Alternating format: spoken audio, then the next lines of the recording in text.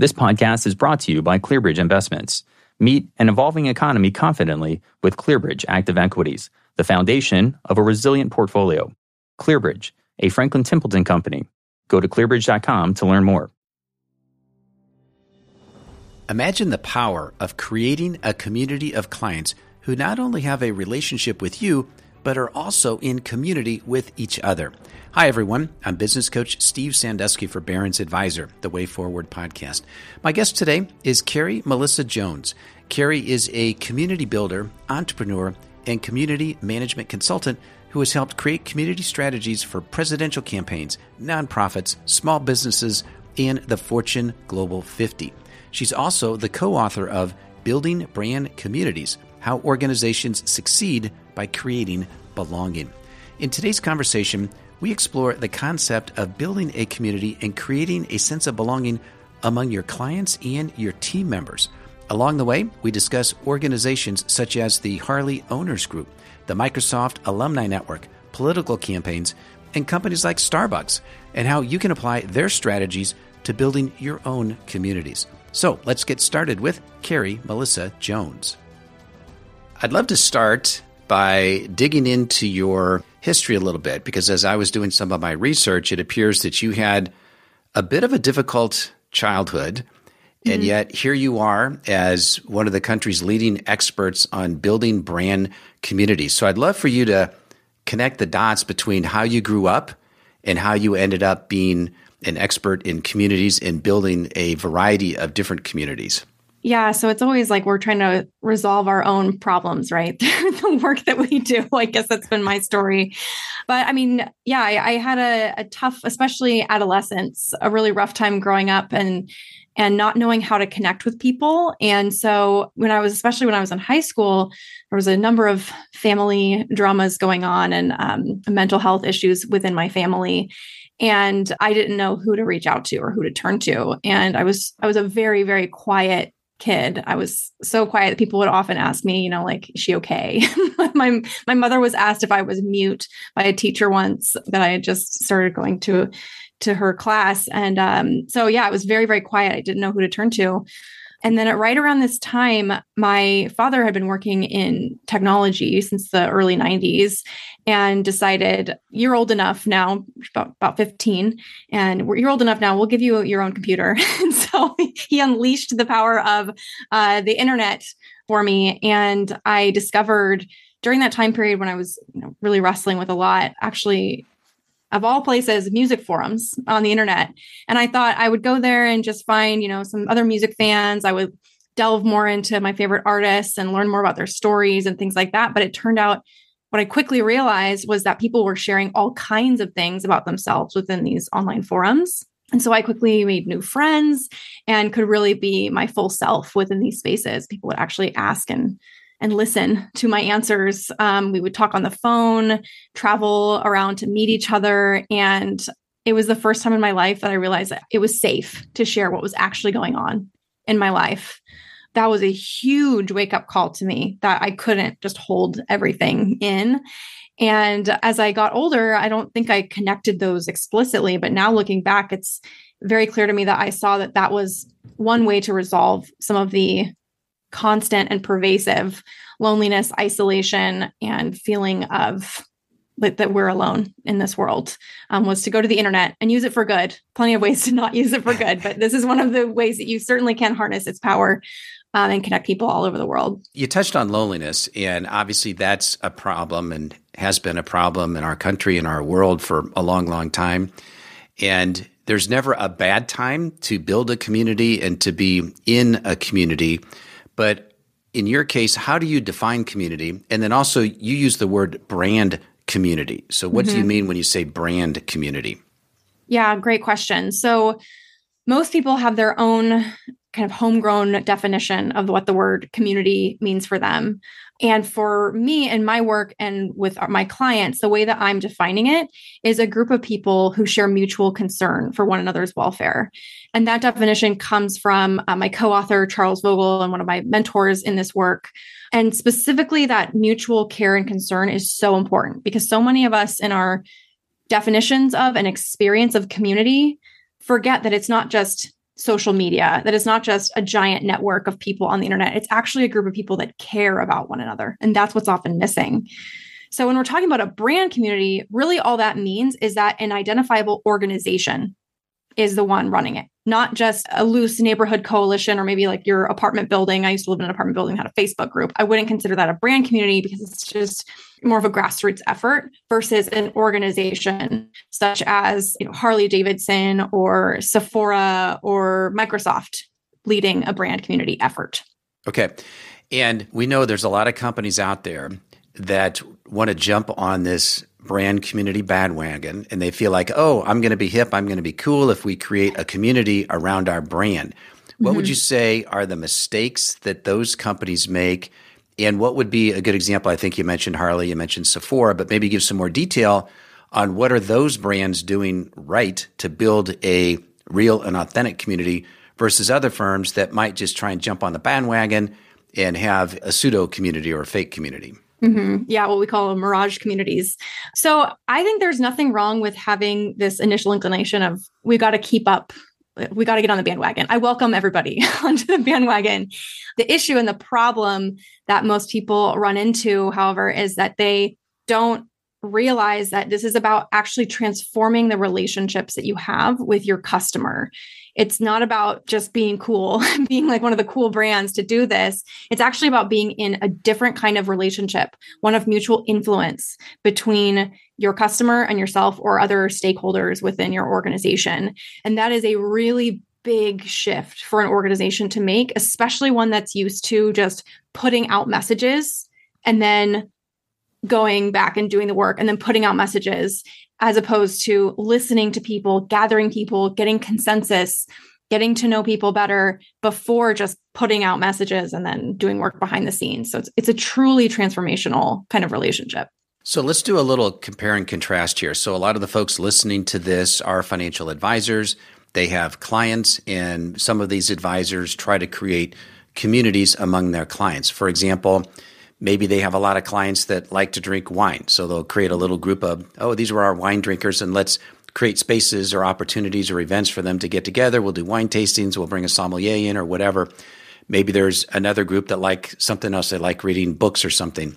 So take a look at that group or community compared to, say, Harley, the Harley Owners Group. What do they do? What would be the differences, and any advice you might have for someone who has the former group there, we've got a group of wine drinkers and we create space for them to drink wine and talk about it. Maybe compare and contrast some differences there. Yeah. Well, first of all, I'd like to know who these financial advisors are. Yeah. Who are gathering You want to hire one, right? Yes. Because I've never experienced that personally. But I have worked with a number of financial advisors who often will gather with other financial advisors. And that's typically how they're thinking about community building, is like gathering with their peers versus clients. That's really interesting.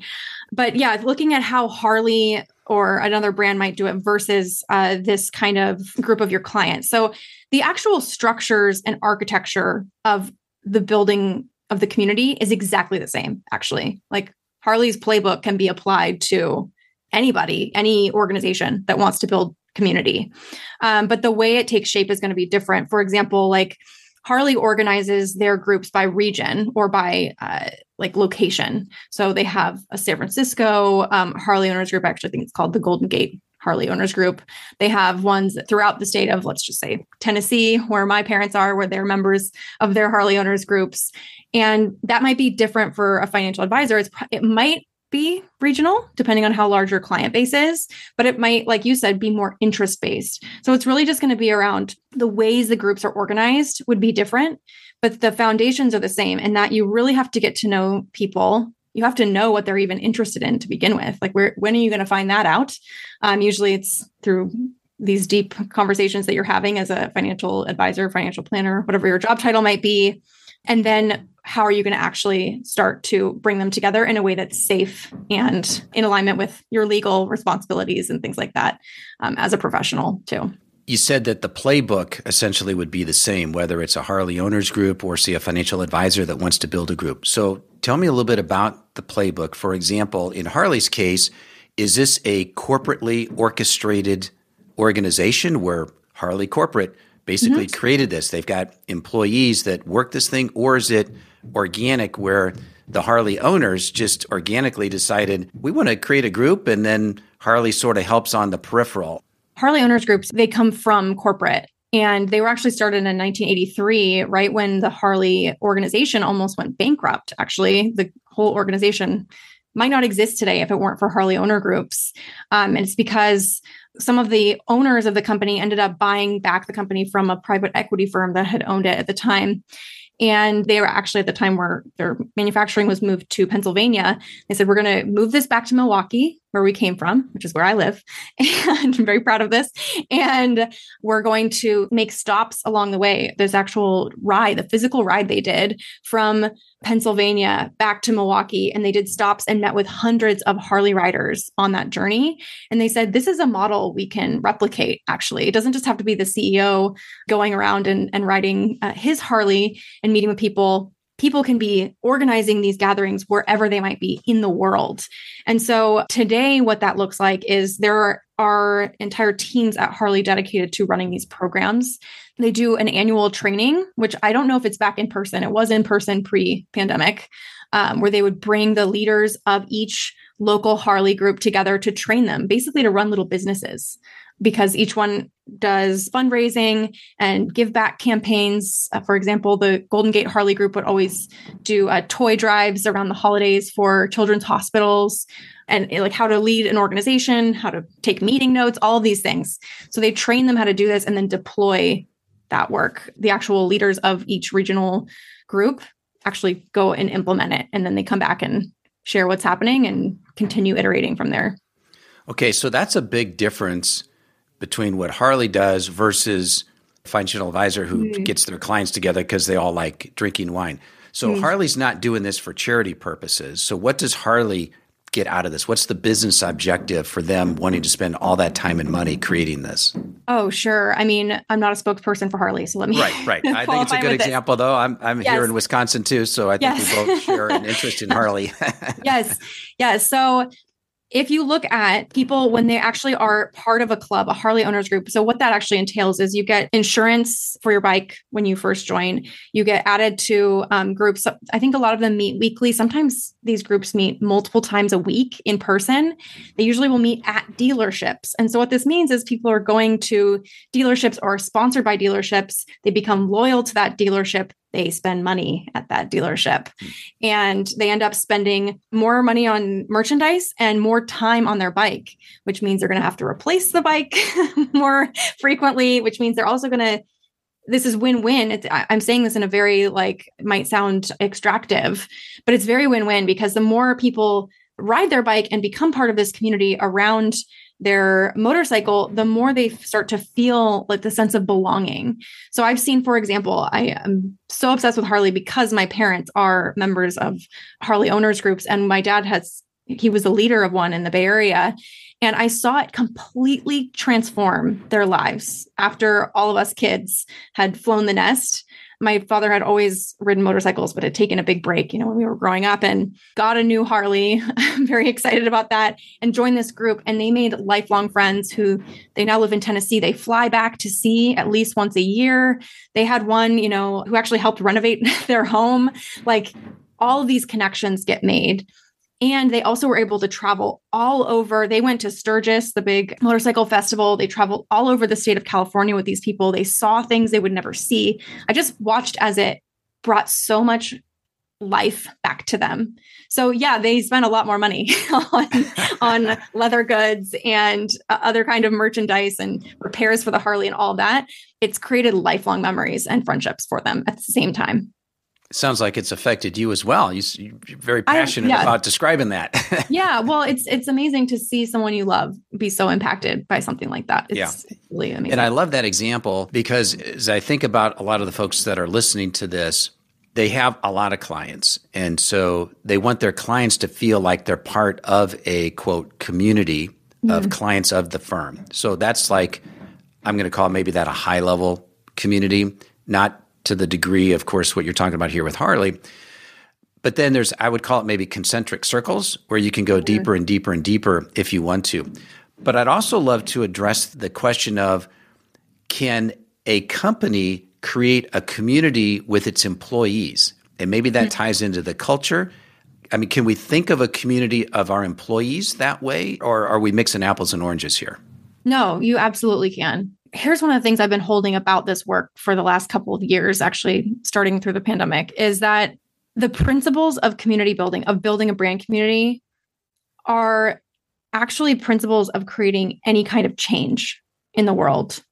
And so if we want to change the culture of our organization, if we want our staff members to feel more of a sense of belonging, if we want them to feel more purposeful when they come to work, these are all things about wanting to create a change.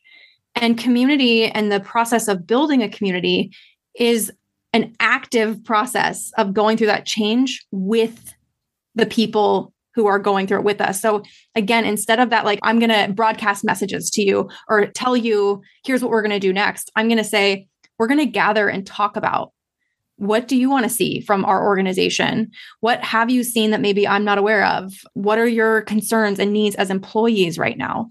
And so you can have those conversations and then start to build and co-create things together. So if we want to get down into the brass tacks of that, what that might end up looking like is something like an online community or online, like a lot of companies use Slack now or Microsoft Teams, and just being really intentional about the way that that's architected and set up. That's the kind of shape it would take. Or it could look like a bunch of employee workshops or lunches or whatever else. It just has to be about the intention and the relationships that are being built. Can you think of any example of a corporation, maybe a well-known one, that you think has the beginnings of creating a community among its employees, or they have a strong enough culture that you could almost view it as a branded community because they're so strong? Is there anyone out there that you would look to for that? Oh, yeah. Really, if you're interested in this at all, I highly recommend checking out this concept of corporate alumni communities. So if you look at a company like Microsoft or Coca-Cola, for instance, these really big brands, they have their corporate intranets and places where people can work as employees. But then even after they leave the organization, they have people who will continue engaging with those employees. And I forget what the exact number is, but a very large number of hires at these companies are rehires, people that come back to the organization after a few years of moving on and learning something else outside the organization and then coming back to it.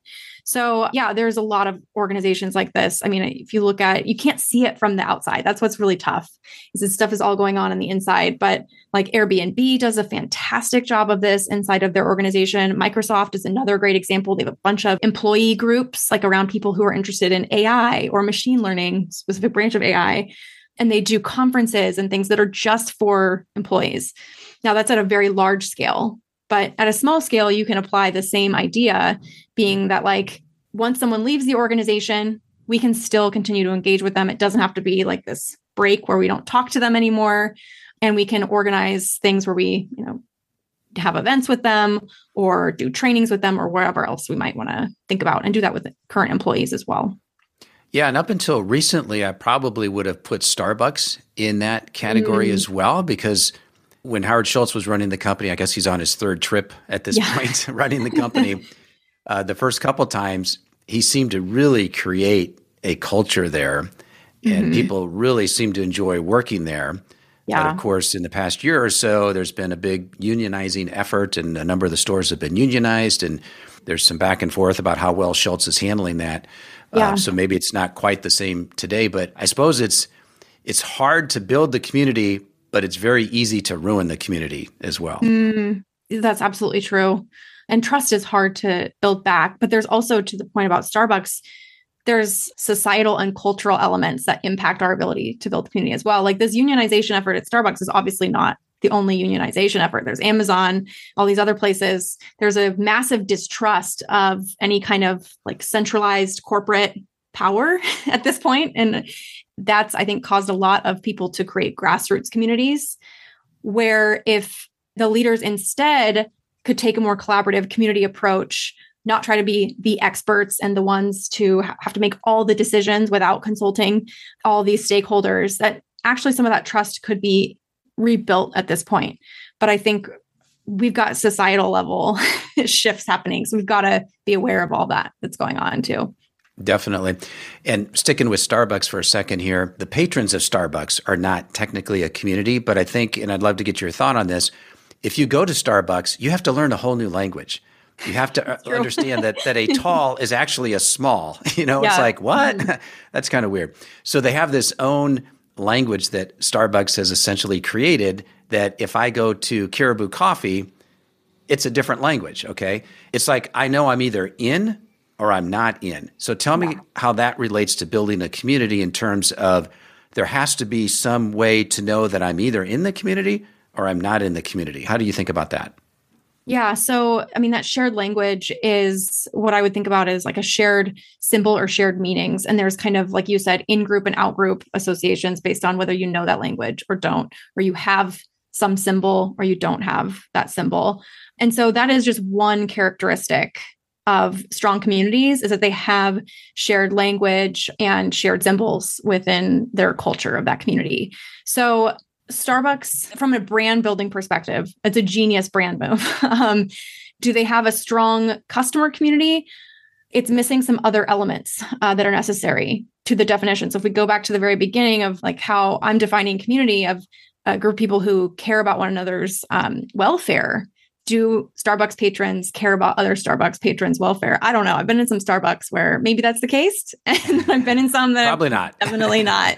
Yeah, there's not like this implicit kind of affinity, but they do have some building blocks there and more could be done. They used to actually have a program called My Starbucks Idea, where they would let people submit ideas for like new drinks they wanted or like new cups they wanted Starbucks to create and things like that. And that was kind of beginning to create a little bit more of this, but still many aspects were missing of the community. So we talked about having a clear, you're either in the group or you're not in the group, maybe having some shared symbols or shared language. What are some other markers or quote requirements to really help build a brand community? I'm going to, again, reference my co-author, Charles Vogel's book, The Art of Community. So there's actually 7 different building blocks of communities. And what you're talking about, the in-group, out-group, Charles refers to as boundaries. There's also the importance of what he calls in his language temples, or a gathering space, a central gathering space. And so that's where digital communities can have a lot of power, is that you can create that central gathering space, even though people are distributed around the world. You don't have to have a physical temple anymore. And yeah, there's a number of other elements there. And so let's talk about the online space here for a moment, because a lot of folks are building online communities. And I know there's some interesting data out there in terms of, and I know I've built online communities as well. And you find that there's a large percentage of folks that are just marginally interested and active. Yeah. There's a much smaller group of people who are pretty active. There's a really small group of people who are super users. So what has your data shown, and how do you think about building an online community, and what are some of your best thoughts on how to create an actively engaged online community? Yeah. So the numbers that I hold very dear in my work are 80, 20, and 4. And what I mean by that is you've probably heard of the 80-20 principle, or the Pareto principle, where 20% of your inputs create 80% of the value in all kinds of contexts.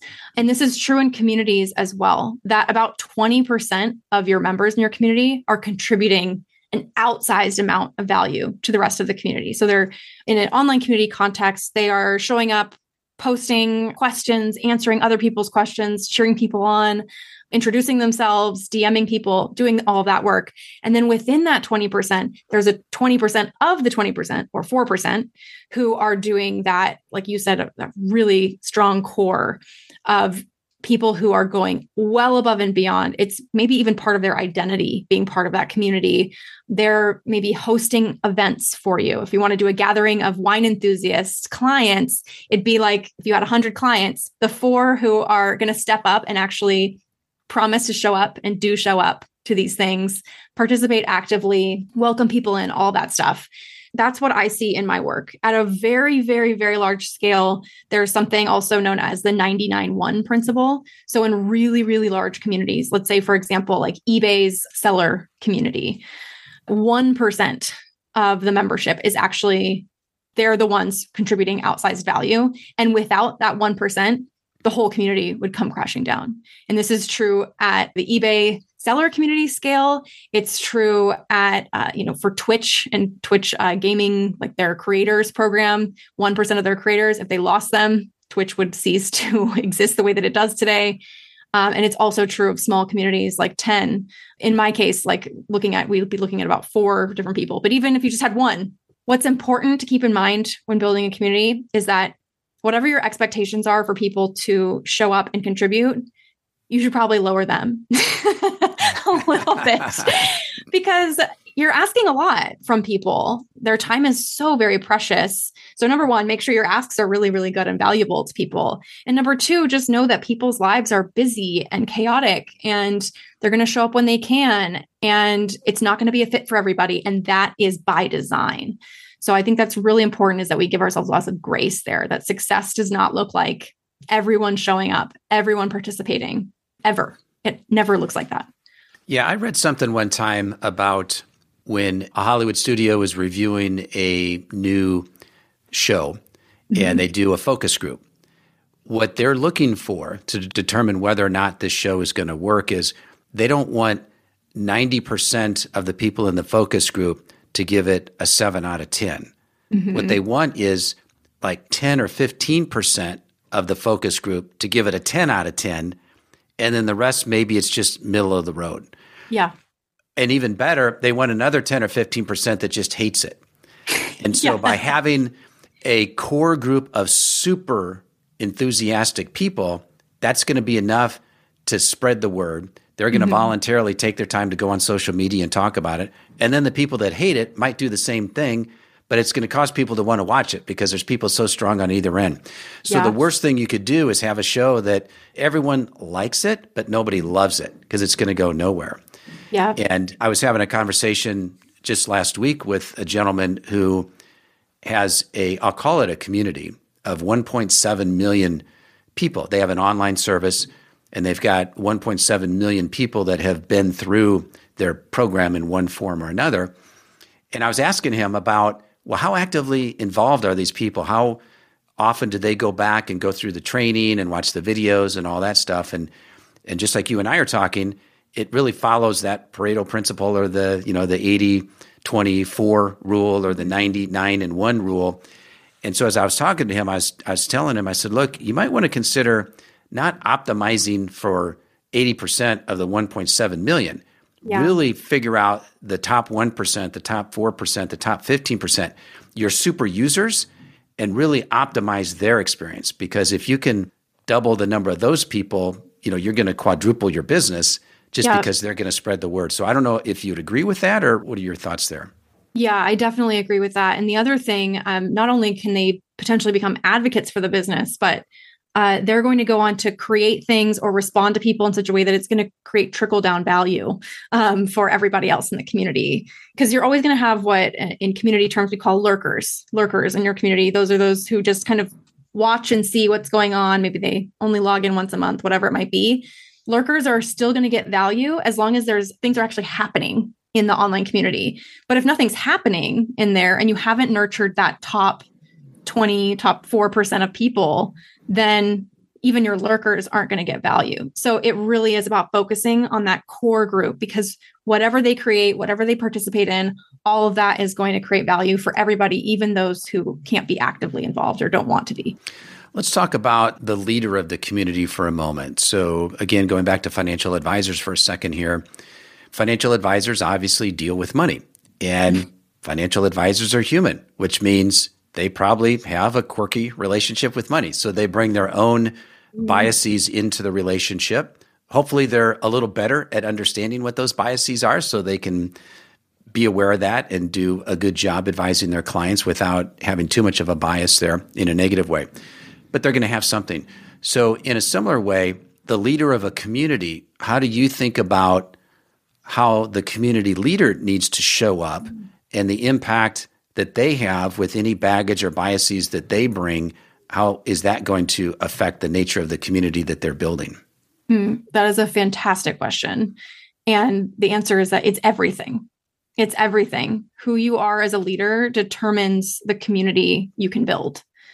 And what that means is that a lot is going to come up emotionally intellectually as well, but emotionally, a lot comes up when you start gathering people, because we all have stories. We also have money stories. We also have stories about connection and friendships and what all that has meant to us as children, growing up, being teenagers like myself, having trouble, like having deep friendships.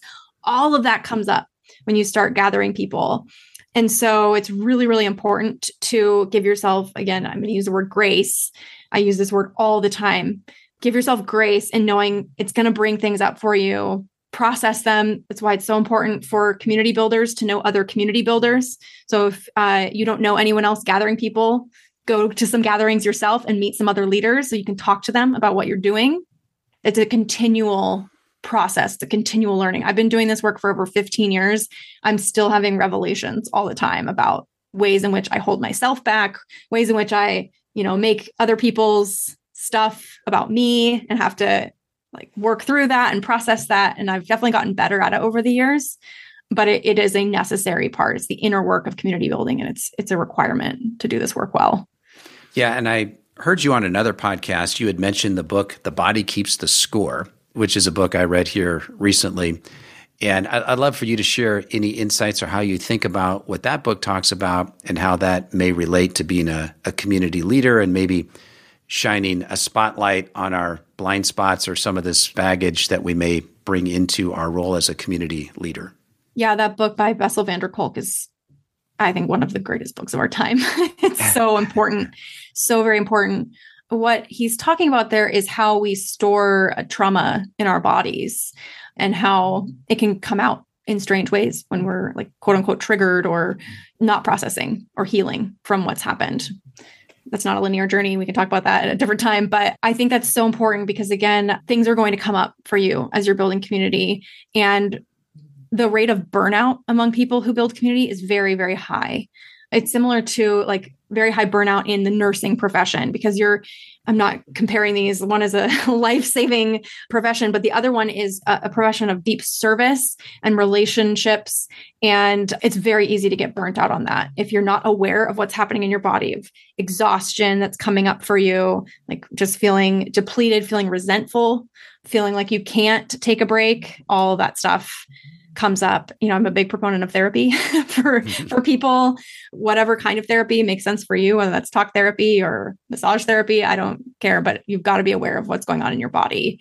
And the more you can name it, the more you can become free of it as well. So I think that's really empowering. It's a really empowering journey to be on. Yeah. And this might be a bit of a sidetrack, but as I read it, one of the things that really stuck with me was, again, getting back to financial advisors, is when the markets are down and volatile like they are as we're having our conversation here today, there's always a small percentage of the advisor's clients who just go crazy. Move me to cash. I can't take it anymore. I'm going to lose all my money. Yeah. And oftentimes advisors will try and talk them off the ledge by having a logical, rational conversation about, well, here's what the markets have done historically, and here's some charts, and here's what happened on the past 20 recessions, and the market's always bounced back. So it's like this logical appeal. And sometimes that works. Other times it doesn't. And as I was reading the book, The Body Keeps the Score, I'm thinking, I'll bet the volatility of the market is really triggering other issues, that's coming to the forefront, that this volatile situation, their portfolio being down, is triggering. And so no amount of logical, rational talk is going to get them to overcome that. And so now, obviously, that's a very delicate issue, and there's only so far that a financial advisor can go if that truly is bringing up some past trauma. Okay, so that's a whole different area, and most advisors are not trained to deal with that, and they have to refer that out. But I love the book. I recommend the book, just like you have. I think it has a lot of applications, and it helped me better understand how people react to things when I think, how in the world could you respond that way? Or how in the world could you think that? And it gives me a little more empathy, I think, and you say grace, I think that's a great word. It's like, just hold some space here for them and try and understand, well, maybe based on their background and where they're coming from, that is a logical, rational reaction to a volatile market. And this is how they're expressing it. Right. Yeah. You have no idea. I mean, and you might, if you get to know them better and have that deeper relationship with them, but then you also have to know where's your boundary, because you can't heal someone else's stories around that. But what you're making me think of too is how a lot of what that book gets at is the fact that we can't heal alone. We can't heal in isolation. And in fact, what trauma does is it isolates us. People with extreme post-traumatic stress disorder feel inhuman. They don't feel like human beings. And so building community and making sure people feel like, hey, we're in this together. We're all feeling all kinds of things. And we're here. And we also don't have to talk about that. Like, let's take a break and talk about wine for a little bit because wine's still good. That's right. I think that's really, really important because I think a lot of us are trying to like self-soothe and kind of talk ourselves or rationalize ourselves through what's going on in the markets. And that's never ever gonna work. And so sometimes we just need to be in relationship with other people. And that's part of the solution. It's not going to fix things, but it is going to make us feel better. And that's going to help us make better decisions. Right. And like I said earlier, there's never a bad time to be in community. And This is really the second episode that I've done here for Barron's on talking about community. The first one I did was with John Levy, who wrote a book called You're Invited. We touched on the community aspect. So I just think it's so important. And that's why when I saw your book come out, I really wanted to get you on the show here because I think it is so important, whether it's building a community among your employees, which really will deepen your culture, whether it's creating groups of your clients around common interests and building that community. I don't think there's any downside to doing that. It'll certainly take some effort, but I think there can only be positive outcomes from that. Absolutely. Never a bad time. I'd also love to hear about communities that you're in. So I'm assuming that not only do you lead communities, but you're also in other people's communities. So I'm thinking you probably have both sides. So share a little bit about your perspective from both being a community organizer as well as a participant in other people's communities. How do you see from those two perspectives? So interesting because when I was in the first years of doing this work, actually building a community builder made me an intolerable community member. like I was just so, picking out all the things that were wrong or the things that could be done better. And now the more that I've matured into this work and done so much of it myself, I'm going to use the word grace again. I have so much grace around all of this because there is no perfect gathering. There is no perfect community leader. There is no perfect community participant. And what works one month might not work the next month. It's all always changing. And so I think it's just made me really patient with anyone who's willing to do the work, the hard work of bringing people together. And I also think it's made me really excited. Anytime I see an organization or any kind of leader step up and say, hey, I'm going to bring people together, whether that's around political advocacy work or a local restaurant or whatever else it might be, I just get so excited because I see someone stepping out on a limb. I know it takes courage. And so I want to be there and cheer them on and root for them. Yeah, it's just made me so grateful for all the people willing to do this, truly. Now, you mentioned politics, and I think you did some work in a political campaign. I did, yes. Okay. So this is not a political show, but if it was, we probably would have a whole lot more listeners because we could be really controversial and get people riled up. But I'd love for you to share any insights that you have, say, in a political environment in terms of building those groups or those communities. And this is not a left versus right or Republican versus Democrat kind of thing. It's just talking about the community itself and how our political organizations organizing around communities. What are some of the practices that you see them doing for good? And then maybe if they're using them in evil ways as well, if they are. Would love your thoughts on that. Yeah. So elections are won and lost by the power of the communities that are built around candidates or issues, period. That's how things have been going on like that for years, but it's even more so true. I mean, really the turning point that we've seen in American politics is the 2008 Barack Obama presidential campaign when he and his team built mybarackobama.com, and they were able to bring together all these people all over the US and the world digitally as well as in person and really focused on growing grassroots efforts in each local area. Now, the way that campaigns have been run since then has changed drastically. And it seems to be changing just even in this current midterm election cycle, like on a regular weekly basis. That is something that people who are leading campaign teams are thinking about all the time is how do we resource our top advocates and resource our local leaders so that they can go on to talk to other people and bring people together around the issues that matter to our candidate. I don't want to use an exact candidate's name here because I want this to be apolitical because it's happening on both sides. It's happening on both sides. It's like, how can we find someone, let's say here in Milwaukee, who is already a leader in their local community, who we can give the tools to, who can then start to bring this out to their local community and, like I said, run events, do phone banking, hold phone bank events, like put these things together is just so, so important. And it's very difficult because people are becoming more and more disillusioned with the whole process, I find. But that's why it's just even more important for these candidates to have community builders on their staffs that can identify leaders and train people and get them out in the field working and getting the vote out. And again, I don't want this to turn into a political show, but I just think there's so many lessons to be learned about what happens in the political environment and how that applies to so many other areas. And of course, we all know we're a very polarized country right now. And how have the political parties been using the idea of separating into communities for political gain? I'm not interested in the political gain aspect, but just the technique of how they've applied certain techniques to try and get people to be part of the red community or the blue community or the purple community or whatever color community you want.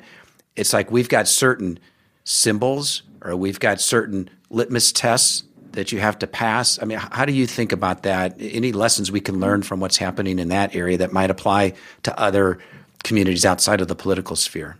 Yeah, I mean, there's so much we could talk about here. It's fascinating because if you look at, so we're polarizing, if you want to talk about American politics, like blue and red, but actually what's happening is we're like blue and then all these like sub communities and then red and all these sub communities and then ones that don't fit in either. But they get lumped in to each other.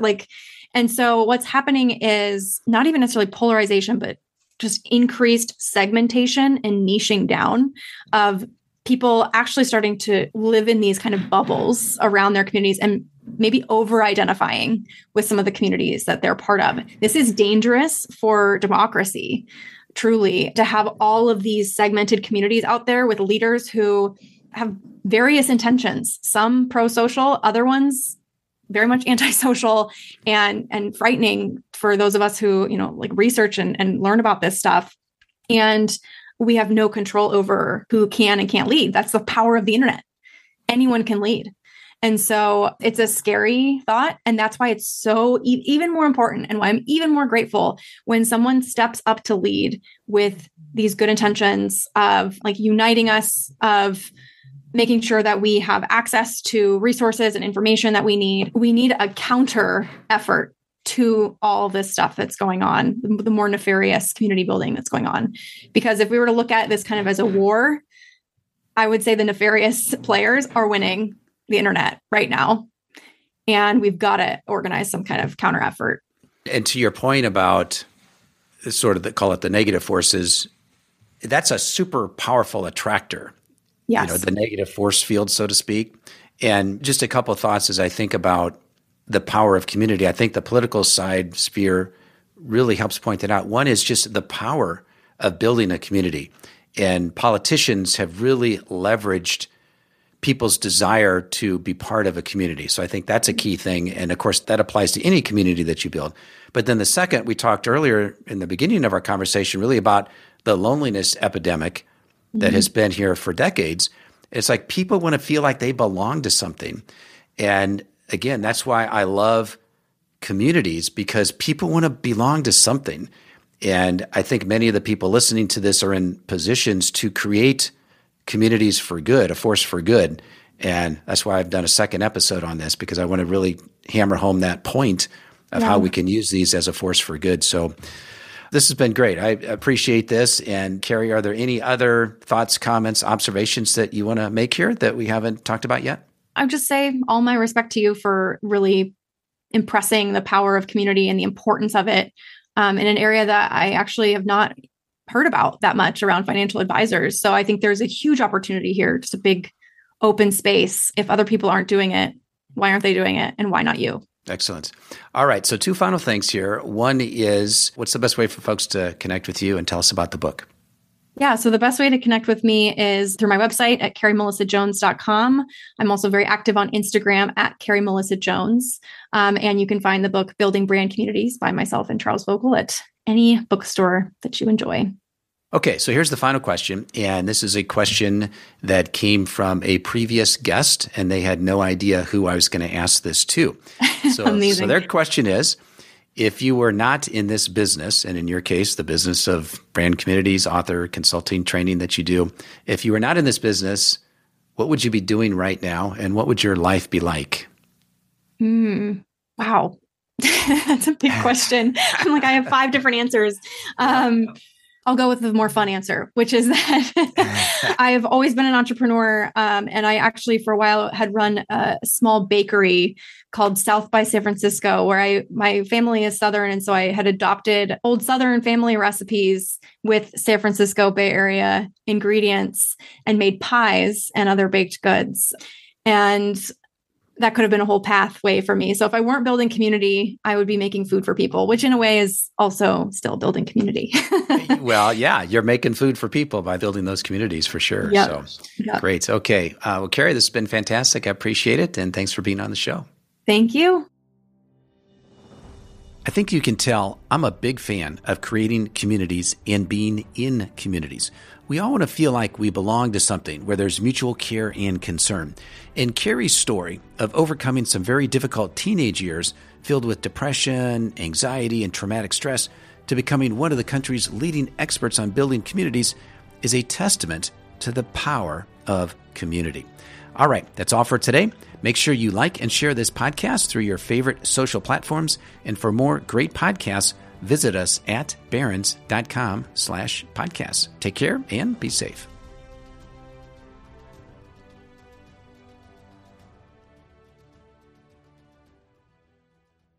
This podcast is brought to you by ClearBridge Investments. Meet an evolving economy confidently with ClearBridge Active Equities, the foundation of a resilient portfolio.